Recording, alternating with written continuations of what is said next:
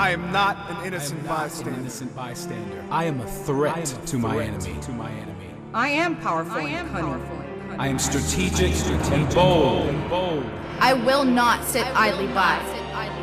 I will take ground. I will advance. I will tear through my enemy. And my enemy will hate. I will not avoid the difficult fight. I will fight. I will be wounded. I will be targeted and I will bleed. I will not tire. My wounds will be healed. I will see tragedy. I will feel pain. But I will be restored. My feet will not stumble. My hands will hold fast. I will not be intimidated.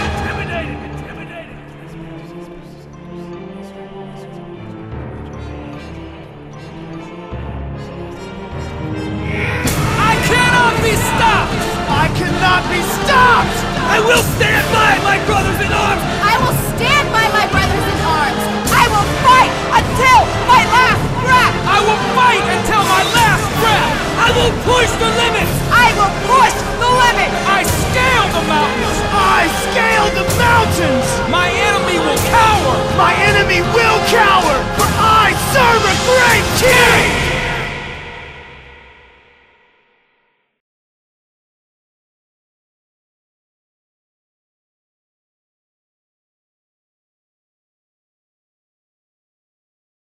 Chapter 12, we're cruising now, and the topic is the role of the man.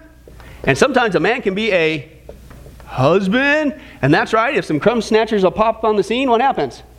He becomes a father, okay? And that's what we're going to talk about. Once again, continuing in our theme, the biblical family roles, okay? Now we're getting specific with the roles. The first one, the man, the husband, and the father. There it says at the top of page 147, what is our standard for manhood? Okay? And before we get into, obviously, the correct answer, let's just throw it open a little bit tonight. What does society, what do people say? Doesn't have to be the correct answer. I know there's that pressure in Christian Bible studies. You always, if you say God or Jesus, 9 times out of 10 you get it right. I understand that pressure. What does society say? What makes me for a great man? What define manhood? Men don't cry. Men don't cry. Don't cry. Hey, you know what? I tell you what. There's one movie on the planet that will get you, and that's that movie about that dog that dies called Hachi. You ever seen that thing?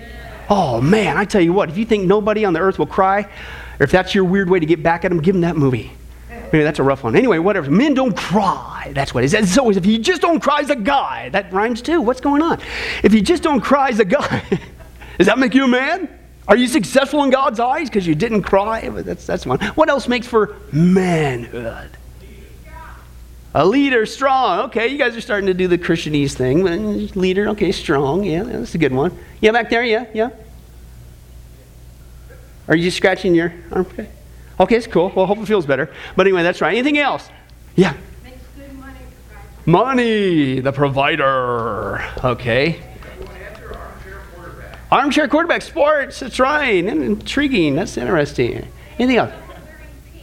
Pink. Gosh, I did that one time here, and honestly, that's the last time I'm going to do it. So, I'm not kidding. What's it? Carries a what? A gun? The spirit of John Wayne is all over you tonight. That's right. And you need to get a cowboy hat next time. Skip that stocking cap. What do you think? Pilgrim? Or anything else? What makes for a great man? A man. You're a man. Man, that's manhood right there.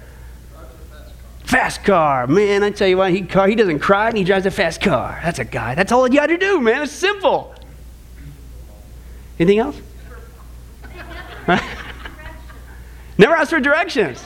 Hey, guys, I said that before.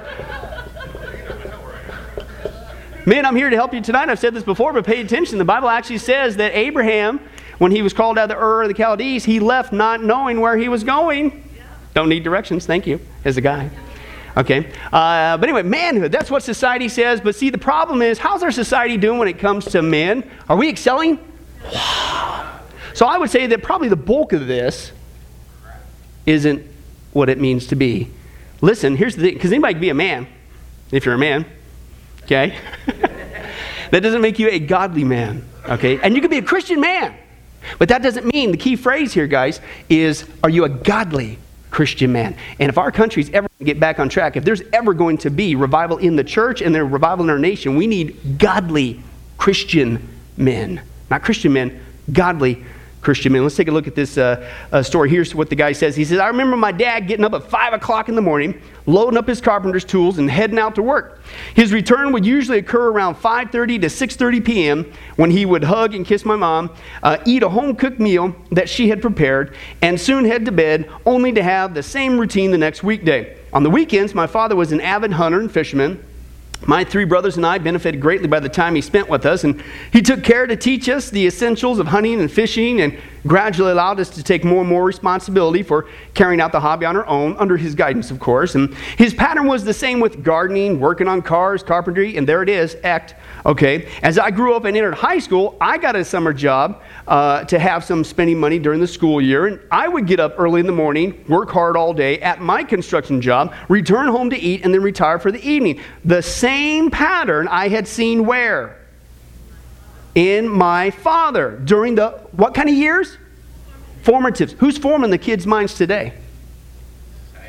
Society. Okay, you're getting it in a secular school system is what's doing it. You're getting peer pressure, who's also being informed by that. But the biggest one, too, is the media. You combine these two together, folks, and that's what's doing that. Okay, and it just goes round and round and round it goes. But during the formative years, his dad was doing that. Now that I have a son, I have found myself teaching him how to do things in the same way my father taught me. I will do the task for him first, then with him along with verbal instruction, then slowly trust him with more responsibility as he gets it. And what's my point? My point is that I got much of my understanding of what?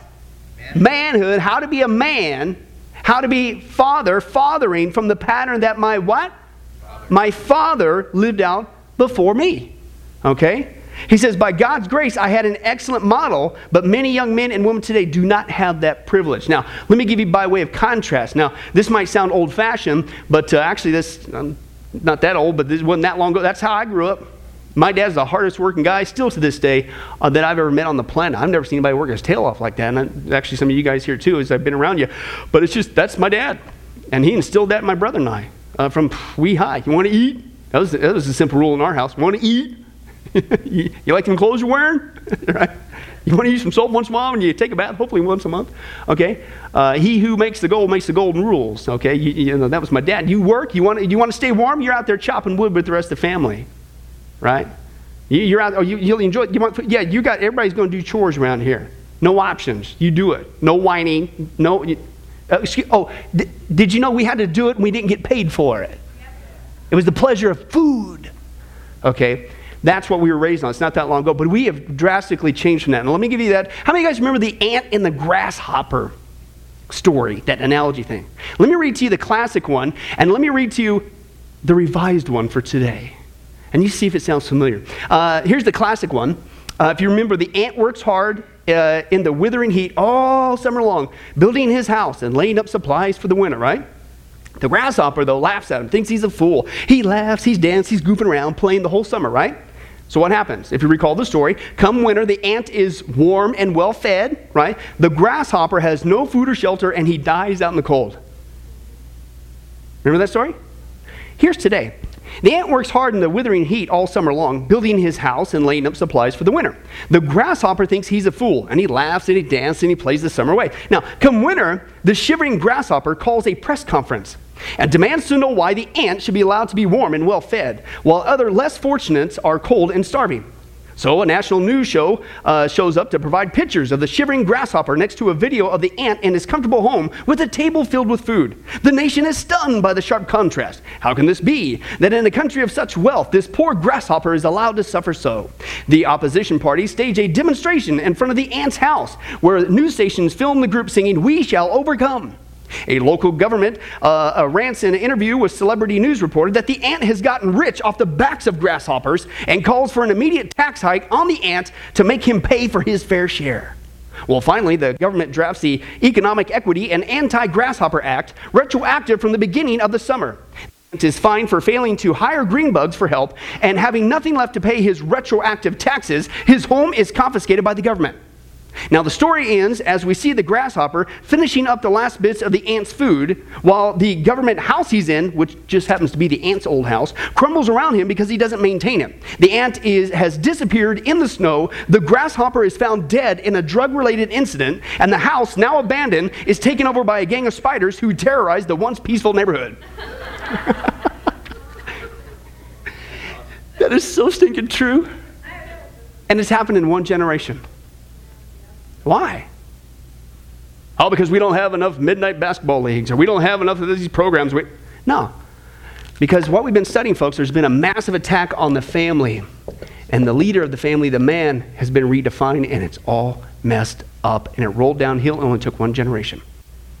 This is what's the problem. All right, let's continue on. It says, much of the breakdown of the family is the result of a poor father figure or no father figure.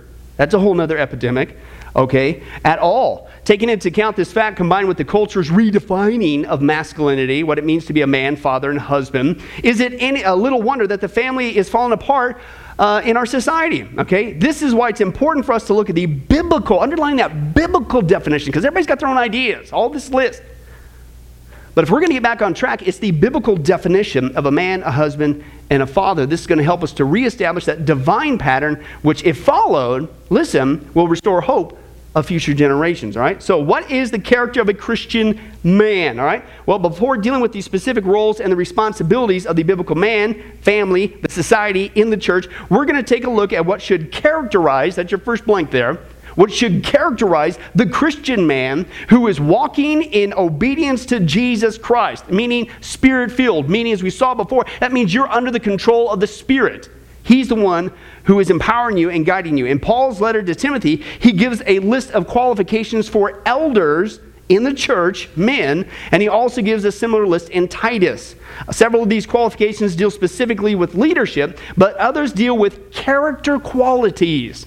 Okay, and since the leadership is men, what do you guys guess would probably be some good character qualities for men in general, Christian men, to strive for? Oh, I don't have to do that because that's just for the elders or the deacons. Excuse me? It's for any man. You want to be not just a Christian man, you want to be a godly Christian man. Hey, it's good for you as well. That any Christian man who is striving to make Christ the Lord of his life should possess. I have to say this again. I kick it when I get here. When I see this, you don't make Christ the Lord of your life. He is the Lord whether you make him that or not. It's you need to acknowledge that, and the way you demonstrate you really acknowledge that, not just with your lips, it's with your life. Okay? But anyway, they form a good checklist for what God desires for us to be men of God. So let's take a look at that. And instead of just reading it from here, let's go ahead and open our Bibles to 1 Timothy 3. 1 Timothy chapter 3. Let's take a look at some characters of a godly Christian man. 1 Timothy 3 and verses 1 through 7. Okay, 1 Timothy 3, verses 1 through 7. All right? Now here's a trustworthy saying. Okay, if anyone sets his heart on being an overseer, okay, he desires a what? Horrible task. No, noble task. Okay, now the overseer must be what? Above reproach. The husband of but one wife, temperate, self-controlled, respectable, hospitable, able to teach, not given to drunkenness, not violent, but gentle, not quarrelsome, not a lover of money. He must manage his own family well and see that his children obey him with proper respect. What, are you a legalist? No, it's common sense. Hello? If anyone doesn't know how to manage his own family, how in the world is he going to take care of God's church? That's your little experiment group, okay? How you doing with that? Okay, and if you can't do that, what in the world are you being put in a position with a whole bunch of people? That's what he's saying. It's crazy.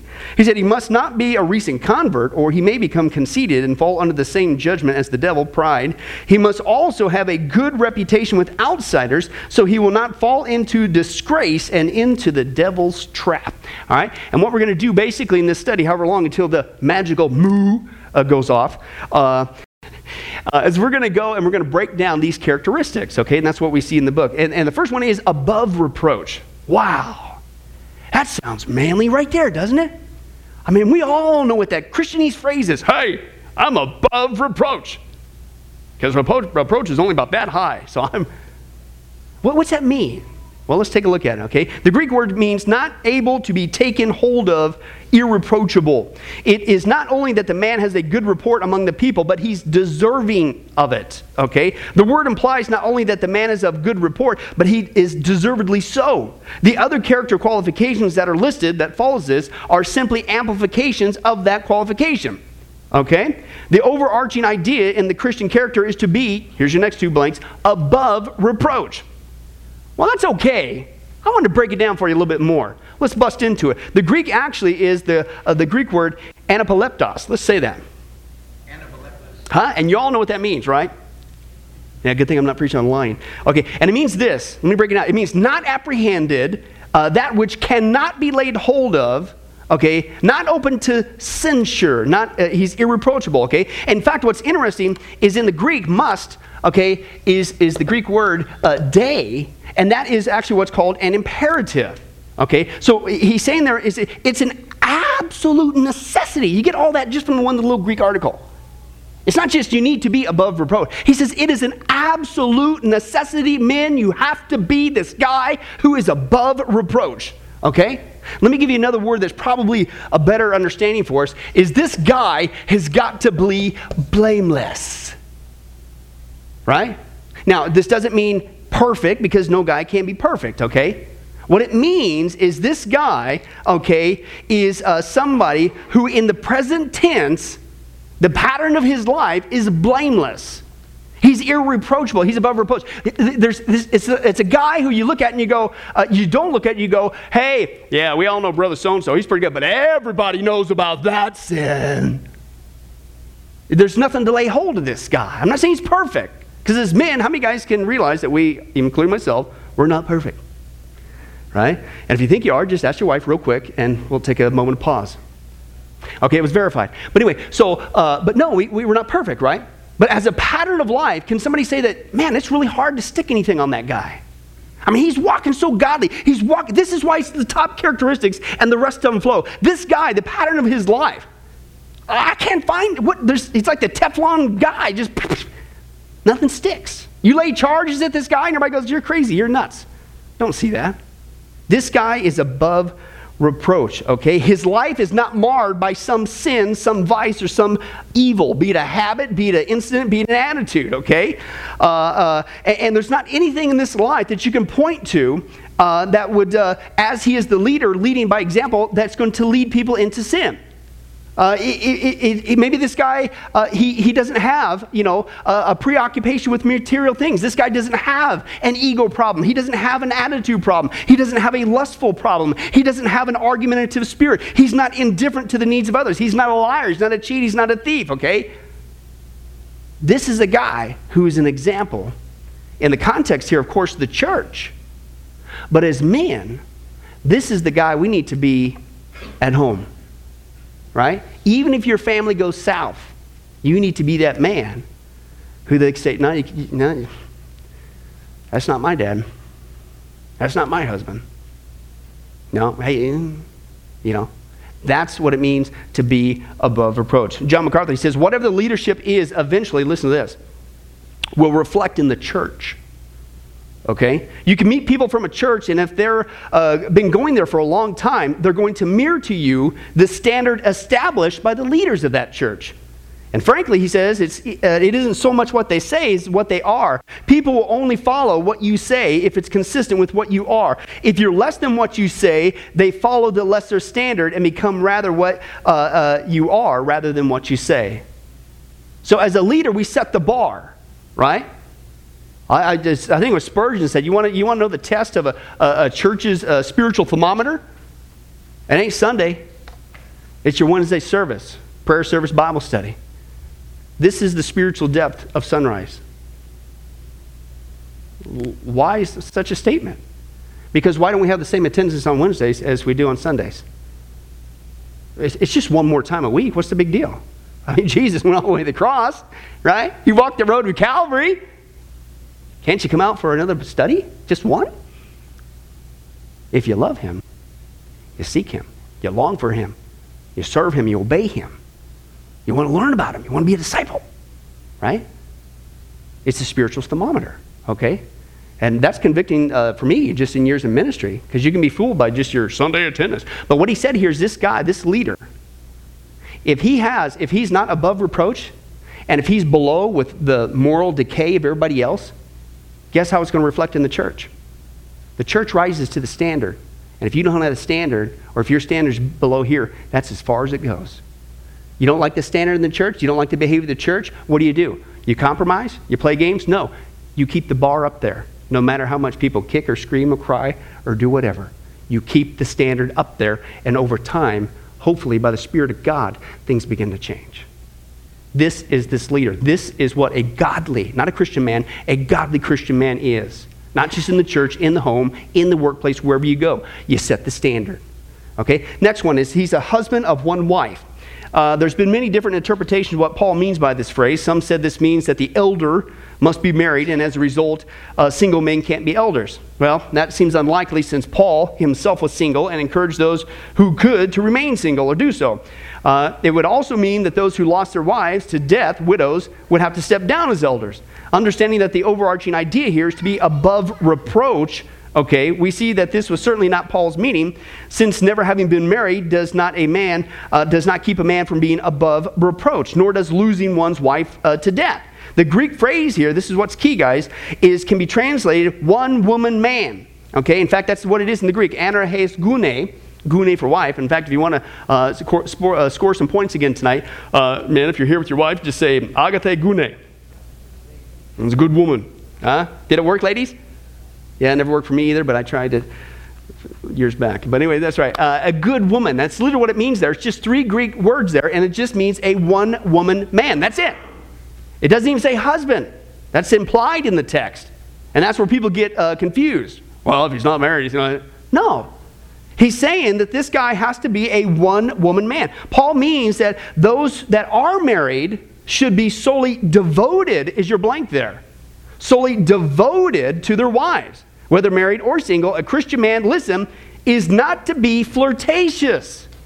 All right? One guy says the sense is that he has nothing to do with any other woman. He must be a man who cannot be taken hold of on the score of sexual promiscuity or laxity. Paul is talking about sexual moral behavior. This guy is a one-woman man. Obviously the big one, adultery physically, but also even, I would say, in today, visual adultery with pornography or something like that. The idea is right after, again, that's why this first characteristic in this context, he says above reproach. This guy, what falls down after this first one, blamelessness, he's got to be a one-woman man. He has to be a person who, if he is married, he is completely devoted just to her.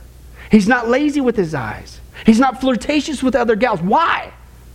Because unfortunately, oftentimes, with men, be it in the church, be it in the home, if you're not careful with your eyes, what's that lead to? It'll lead to your downfall. Downfall into the church, bring a stain on the church. Downfall in your family, destroy your marriage. So right after blamelessness, hey, you better be a one-woman man. You better be careful with your eyeballs.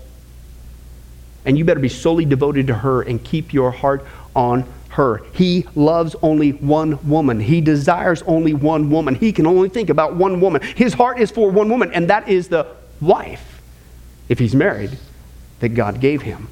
Keeps him in line. All right, let's take a look. He goes on. Temperate is another one that he uses here. He uses this in Titus. The Greek word here means to be sober, sober-minded, or clear-headed. The word originally meant abstinence from alcohol, but here it's got a wider metaphorical sense. The Christian man should strive to logically, is your blank there, logically think through his actions using everybody's opinion as his guide. No, God's word is his guide. Now, this is coupled with another word there, prudent, okay? How many guys this week could say that, wow, I was prudent? Who even knows what that means, right? That's why I love this stuff. That's why I love breaking this down. The Greek word here means to be self-controlled, okay, or thoughtful. Self-control is one of the greatest evidences of a spirit-controlled Christian. Why? Because guess what? It's going to help keep you to be that blameless guy, that guy who's a one-woman man who looks straight ahead with his eyeballs. Self-control. Right? All of this falls in line here, okay? And that's what he says. The words here that this basically, another good thing, you couple these two together, this is a guy who's not out of control. Okay, is another good way to look at that. Also that this guy has a clear head, a clear purpose, a clear direction. This guy has no excess, if you will. He doesn't go to extremes. He's not hung up on secondary issues. He's not hung up on, hey, if you don't wear a suit in church, you're going to be demon-possessed. He's not hung up on Christian politics. He's not hung up on all that stuff. This guy is a model of virtue.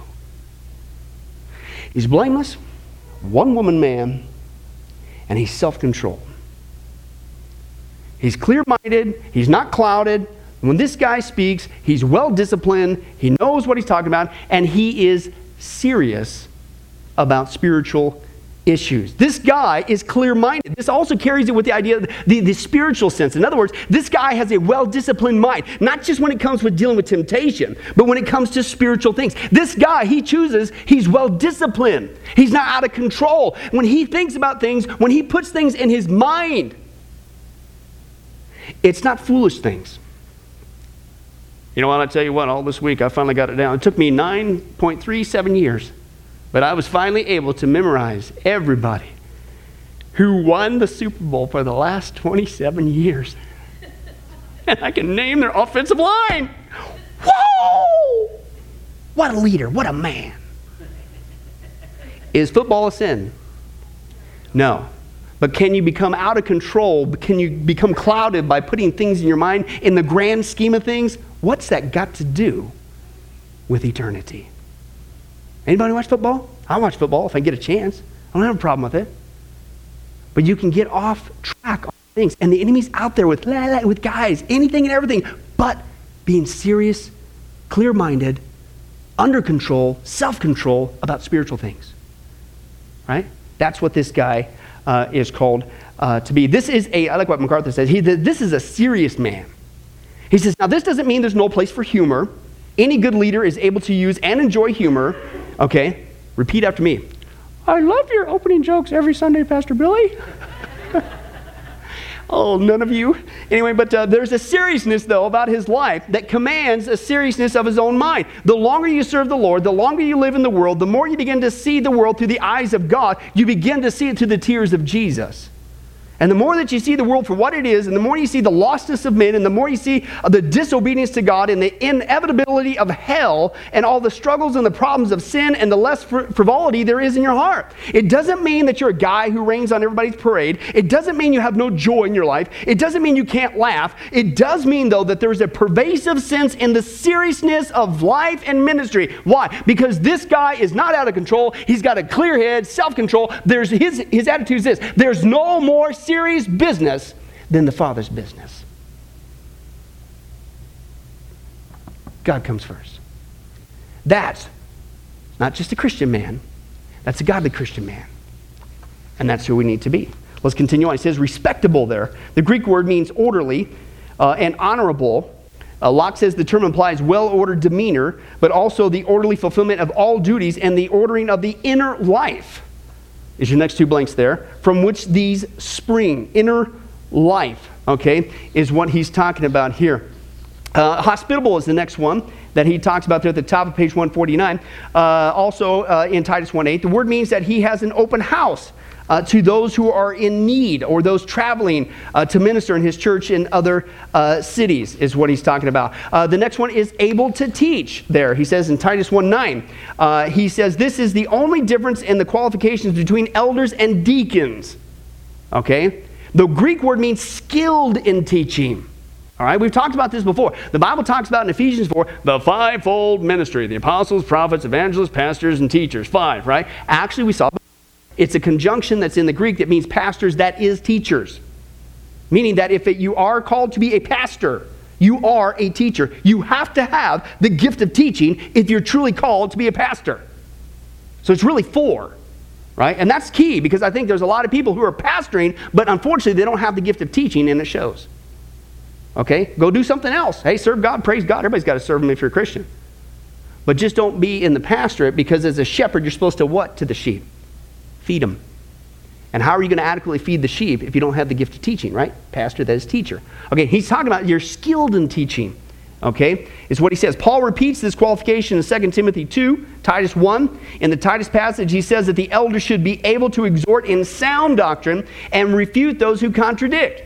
Although this qualification indicates the elder or pastor should be especially gifted in teaching, the fact that the Christian men, especially the father, should be knowledgeable about the Word of God and capable in imparting that truth to his children is made clear by the passage of Deuteronomy 6. Go ahead and turn there real quick. Let's take a look.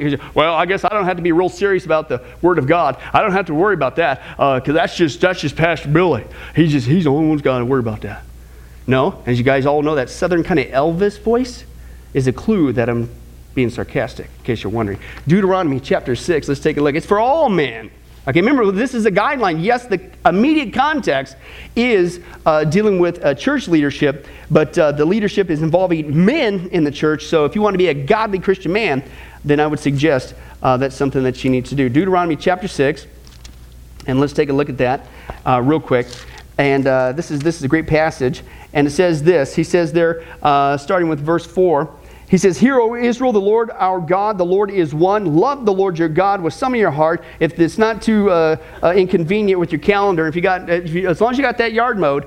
Anybody love rock landscape besides me? I love this stuff. See, you don't get that unless you ever lived somewhere besides Vegas. Anyway, but no, that's not what it says. All your heart, with all your soul, with all your strength. These commandments that I give you today are to be upon your hearts. Now, dads, hello, guess what? Impress them on your where? Children. And leave that up to the Sunday school teacher or the children's church person or the few minutes they're in there with Pastor Billy when he tells that opening corny joke, which you're still wondering, what's that got to do? No. He says, you need to do it. Talk about it when you sit at home. What? You were supposed to even read the Bible at the house? And when you walk along the road, and when you lie down, and when you get up. How many guys would say that kind of covers about everywhere you go? Tie them as symbols on your hands. Bind them on your foreheads. Write them on the door frames of your houses and on your gates. In other words, wherever you are, instruct your kids. So you can't cop out and say, oh, no, that's just for the elders. As men, we all need to become skilled in the Word of God. Also, the fact that the instructions in Proverbs is from the father to the son lends support to this as well. The father should have a regular time of study in the Bible. This will enable him to have a close walk with Christ and also to impart this truth to his wife and his kids. Okay? Now, next one, not addicted to wine. Robertson states this word means one who sits long at the wine. The elder is not to be a drunkard or one who drinks to excess. Most men should choose to abstain completely from alcohol since they're examples to their wives and children and certainly don't want to cause them to stumble in this area. Paul is clear that the man who is addicted to alcohol is disqualified from holding a spiritual office because it indicates what we saw earlier, his lack of self-control. You didn't even pass the first one above reproach because there's a sin that everybody can point to. I'm not saying, remember, that you're sinless, but there's some giant glaring thing that everybody knows about. That's not that guy.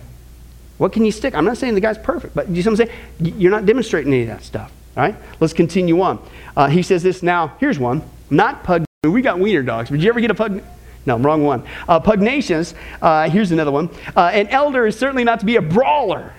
Right? Literally, the word means to be a giver of blows, to give into violence. This guy's he always wants to start a fight. This guy always has to win the argument. If the guy's losing the argument, if whatever, or if he wants his way, or he's playing politics, he just uses anger, violence, loud. Bible says if you're an angry man, you're a fool. And if you hang around with an angry man, you'll become just like him, a fool. What? You have no self-control. And you're just using anger to get your way. Hey, listen, not just in the church, but in the home. Okay? Isn't it great that when we're called of God to work out our differences, and the Bible says before the sun goes down, lest you give the enemy a foothold, okay? And that when you're engaged in that conversation, that your spouse is, Yahweh! Isn't that awesome? You're so receptive. Oh, please speak to me more like this. I just feel like divulging my heart to you. Yelling is verbal abuse, by the way. Okay? And if it's not good for the home, it's not good for the church. I'm not saying you can't get passionate, but there's a difference between just being an angry, argumentative person to get your way, to manipulate, or just you have no self-control. You can't even control your voice. I'm sorry, you're disqualified. That's not a good character, and not just for church leadership, but for man. Okay? You need to control yourself, okay? Even if you got to do this, at least you're demonstrating control. Okay? Let's go on. Be gentle. Well, see, this is the opposite of that, isn't it? Be gentle, uncontentious. He's just to be the opposite of a drunkard and a brawler. He's kind. He's forbearing. What's forbearing? Right? That's one of those things, like, when your wheels start squeaking and it goes out and the oil gets out and you got to put in forbearing in there. No, that's not what it is. Almost on. You almost had it there, but that's not what it means. To put up with. What do you mean that sometimes in the church or sometimes in the family you don't get things out and you move? Is that the move sign? Oh, praise God! I got more to go. Okay, that's a moo-hoof. Is that a hoof? Cows have hooves, for those you want. But forbearing means to put up with. That means you have self-control where you're not condoning behavior, but until you can get things worked out, you don't blow up. You forbear. You put up with it to work it out to a peaceable solution, to work it out as you work. You see what I'm saying? In the home and the church. That's a godly leadership, okay? It says free from the love of money. This doesn't mean that an elder has to live in poverty. The only good church leader is a poor one, right? No. It simply means that the greatest desire in his life is to honor God, as your next blank, not make a lot of money. Paul tells Timothy later that the love of money is the root of all sorts of evil, and by some longing for it have wandered away from the faith and pierced themselves with many a pang. The primary desire of the heart of the elder, as well as every Christian man, should be to what? Honor God through leading his flock or his family or just serving the church, okay? If he has love for money, leading the flock or the family is not his primary goal. How many of you guys realize that it comes in handy to get out there and work and provide for your family so that you can have electricity and that nifty invention called air conditioning? William Carrier, in case you're wondering, I actually looked that up. Jordan and I had a moment of silence because he wasn't used to this heat. That's who invented that thing. And food, what a concept. Isn't that neat? Isn't it nice to be able to have that? Right? So yes, you got to go out there, you got to bring home the bacon, so to speak, and you got to provide for your family. But that's not your primary thing. That's just a means to an end. The first priority is something that's spiritual. It's God and leading your family in that fashion, all right? He says this. He says, know how to manage your own household. Those elders who are married have this additional qualification. The home of a man will, in a sense, be a test case. There's your blank there. A test case, okay, for whether a man is suited for the position, okay, of this position of an elder. Husbands who love their wives just as Christ also loved the church and gave himself up for her. Know what it takes to show self-sacrificial love. Just shared this last week. Okay? We'll talk about this, Lord willing, later in a marriage study, but there's 4 different Greek words for love. Okay? And I won't go into time what the other ones are, which unfortunately we seem to gravitate towards. And the world does. But the one that's used in the biblical sense is certainly here in Ephesians, but also John 3:16, for God so loved the world. It's actually a verb. Okay, it's not a noun, it's not an adjective, it's a verb. It's agapao in the verb form, or agape, but agapao, it's in the verb form. That means it's an action. Biblical love is an action. And the biblical definition of love, of agapao, is a self-sacrificial action purely for the benefit of another person, not a feeling.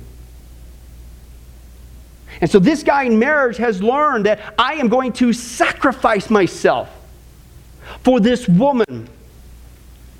It's self-sacrificial. Regardless if I feel like doing it or not, I'm putting God first and what he's called me to be as that godly man, husband and father. Regardless if she ever does her role, I'm going to stand before God one day. And I'm going to self-sacrifice myself, even though my flesh might want to do something different. I'm not saying, here's one, you don't deserve it. Ooh, I like what one guy says, don't you ever, Christian, don't you ever ask God what you deserve or for justice. Because if we got what we justly deserve, every one of us, myself included, we'd be burning in hell right now. You should be grateful for his mercy. Right? We don't deserve nothing but hell, so don't play that game. Okay? But this guy, he's learned in marriage is that role that, listen, it requires self-sacrificial action. Love. And that's what he says. Now listen, that now men who are investing their time in their wives and their children to show this kind of love, to build a godly character into them, will have little trouble showing that same love and concern for guess where?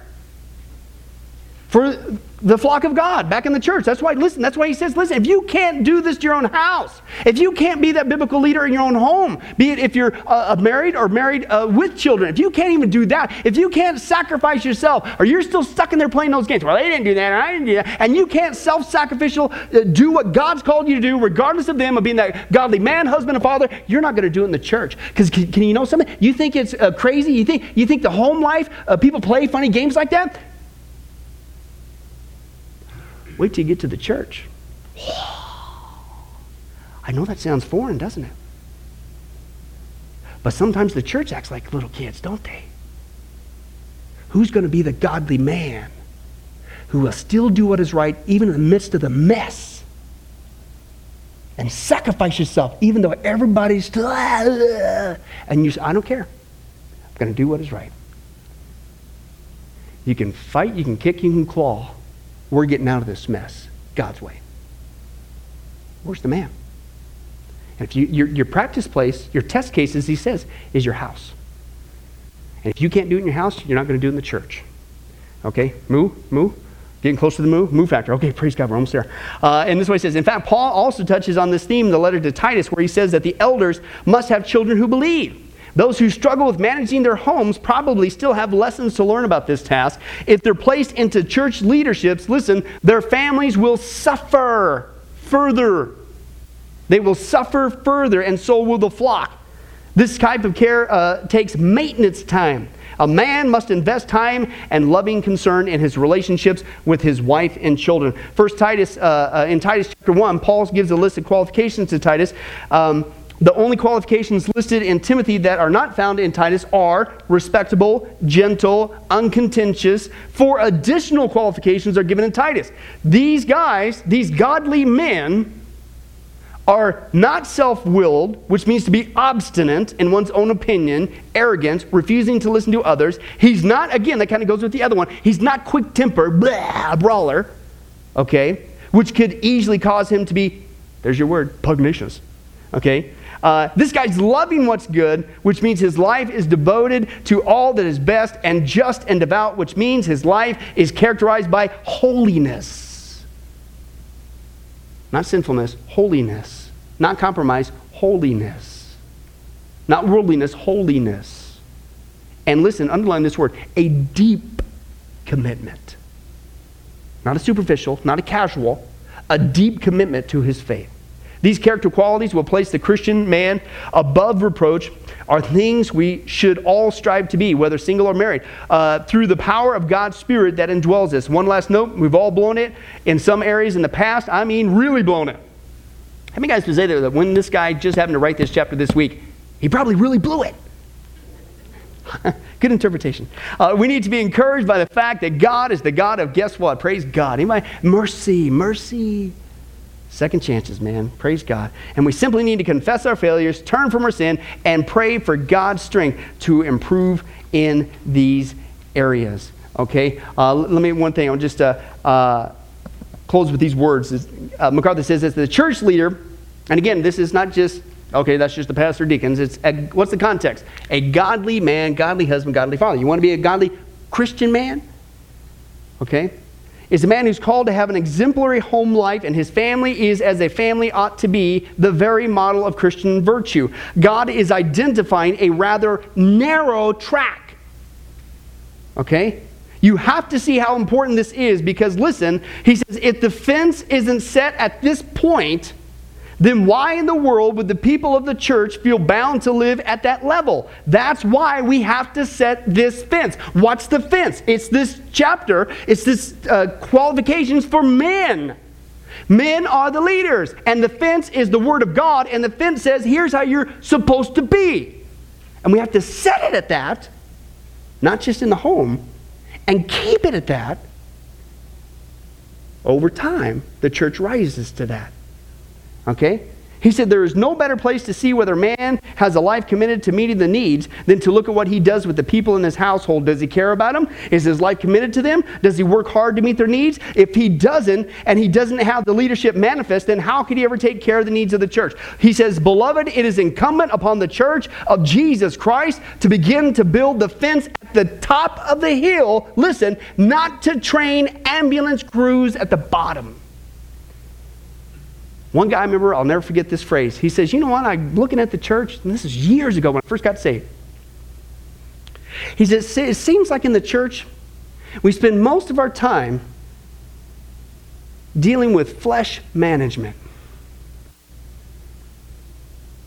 There is no standard. The standard is so stinking low because we want everybody to like us. That we're all muddling around with this blah. And we're just trying to put Band-Aids on them. We're just trying to, well, get this, or try not to beat each other up too bad. Just flesh.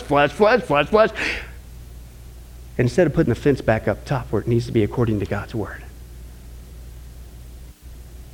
Okay? He said it's time for us to have the kind of leadership in the church and in the home that would honor the Lord and keep people from the danger by setting a model and a pattern for them to follow. Build the fence at the top of the hill. Don't train ambulance crews for the bottom.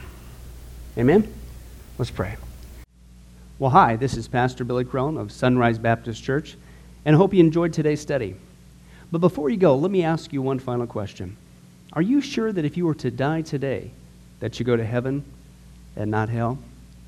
Before you answer that, let me share a couple things with you. Did you know that the Bible says that God is holy and that we are not? And the Bible also says that the wages of our sin or our unholiness is death. In other words, when we die, and it's coming for each one of us, we're all marching towards the grave at different speeds, but it's going to happen. The Bible says, therefore, since the wages of our sin is death, we deserve to die and go straight to hell and not to heaven. And that's bad enough, but to make matters worse, we don't want to admit this. God already knows. He knows all of our behavior, everything, our thoughts, what we've done, what even we're going to do. He knows it all. He's gone. Even though he already knows this, we don't want to admit this. And so, out of love and mercy, God gave us something called his law, or the 10 Commandments. It's kind of like his x-ray into our heart to show us what he already knows, that he is holy and that we are not. And it's this unholiness or sin that separates us from him. Let's take a look at God's x-ray, if you will, his divine law, to show us what he already knows. The 10 Commandments, the 9th one says this, you shall not bear false witness. Okay? That's called lying. Okay? And if you've ever told a lie once, which we all have, myself included, the Bible says that makes you a liar. Okay? Another commandment says you shall not steal. Okay? And you might think, well, that's something that everybody does. Well, it doesn't make it right. And it demonstrates what God is trying to show us, that we all have sin, and it's separating us from him. Even if you took a pencil in the 3rd grade from somebody, if you did it without permission, that's stealing. And so now you've become a thief. The Bible says that you shall not use the Lord's name in vain. And how interesting it is and unfortunate that the only name under heaven by which men might be saved, the name Jesus Christ, has now become a common cuss word. The Bible says that God is so holy that even his name is holy. If you've taken the Lord's name in vain and used it as a cuss word or even flippantly, the Bible calls that the sin of blasphemy. And so now you become a blasphemer. The Bible says you shall not commit adultery. And Jesus says if you even look at another person with lust in your eye, you've committed adultery in your heart. And finally, the Bible says you shall not murder. And you might think, well, hey, I haven't done that one. Really? Well, again, the Bible says that the sin of hatred is the same as the sin of murder. The only difference is you pulled the trigger, if you will, in your heart. You wish they were dead. And in God's eyes, it's the same thing in principle. Folks, that's only just a couple of the 10 Commandments. We didn't even go through all of them. But I think you're starting to get the picture. The Bible is correct. We have all fallen short of the glory of God, myself included, and that we are separated from God as a result. And so when our time comes, we're not automatically going to heaven. We are headed for judgment. We are headed for hell. Now let me tell you the good news. The good news is that God so loved the world that he gave his one and only begotten Son, Jesus Christ, to save us. Jesus Christ died on the cross. It was the death penalty of its day. He paid in full the price for our sins to be forgiven. Let me give you an analogy. For instance, even today, we could see that a person could commit a crime. They cannot reverse it. The sentence has been passed. The judge has slammed his gavel, and they are ushered off into their jail cell. And in this particular crime, they are going to receive the death penalty. And so they're behind bars just waiting for the time, waiting for the call for them to go and receive the death penalty. But believe it or not, as we know, there is a way that a person can get off a death row. And that is if the one in authority, the governor, would grant them a pardon. Now, they didn't earn it. They certainly don't deserve it. And there's nothing they could do to earn it because nothing can reverse their crime. Okay? Yet the one in authority has that ability to grant them a pardon. Well, can I tell you something? That's what God has done through Jesus Christ. The cross was the death penalty of the day. God sent his one and only Son to die on the cross, to take the death penalty in our place, and that if we would just receive his pardon for all of our sins, God is willing to allow us to get off a death row. He's willing to forgive us completely of all of our sins. That's the good news that I want to share with you. God loves you. The Bible says that God is not willing that anyone should perish, but everyone come to repentance. Won't you, if that's you, call upon the name of Jesus Christ right now? Won't you ask him to forgive you your sins? The Bible says that if you confess with your mouth Jesus is Lord and believe in your heart that God raised him from the dead, you will be saved. Won't you do that now, wherever you are? Please, take God up on his amazing, loving offer. I'll let you down. Man will let you down. People will let you down. But God never will. He wants to adopt you into his forever family. He loves you. He's willing to forgive you of anything and everything you've ever done, past, present, and future. It's amazing. Please, call upon Jesus now. Well, this has been Pastor Billy Crone of Sunrise Baptist Church. If there's anything that we can do for you, please don't hesitate to ask. Our number and information will come up here on the screen here shortly. And remember, I hope to see you in heaven. God bless. Thank you for watching this presentation from Sunrise Baptist Church. If you would like to send us a letter or any other kind of postage, you can reach us at 1780 Betty Lane, Las Vegas, Nevada, 89156. For more information, you can give us a call at 702-452-8599 or email us at bcrone@getalifemedia.com, or you can visit our website at www.getalifemedia.com. Billy Crone and this ministry can also be found on Facebook and Twitter. Join us for services at www.sunriselv.com.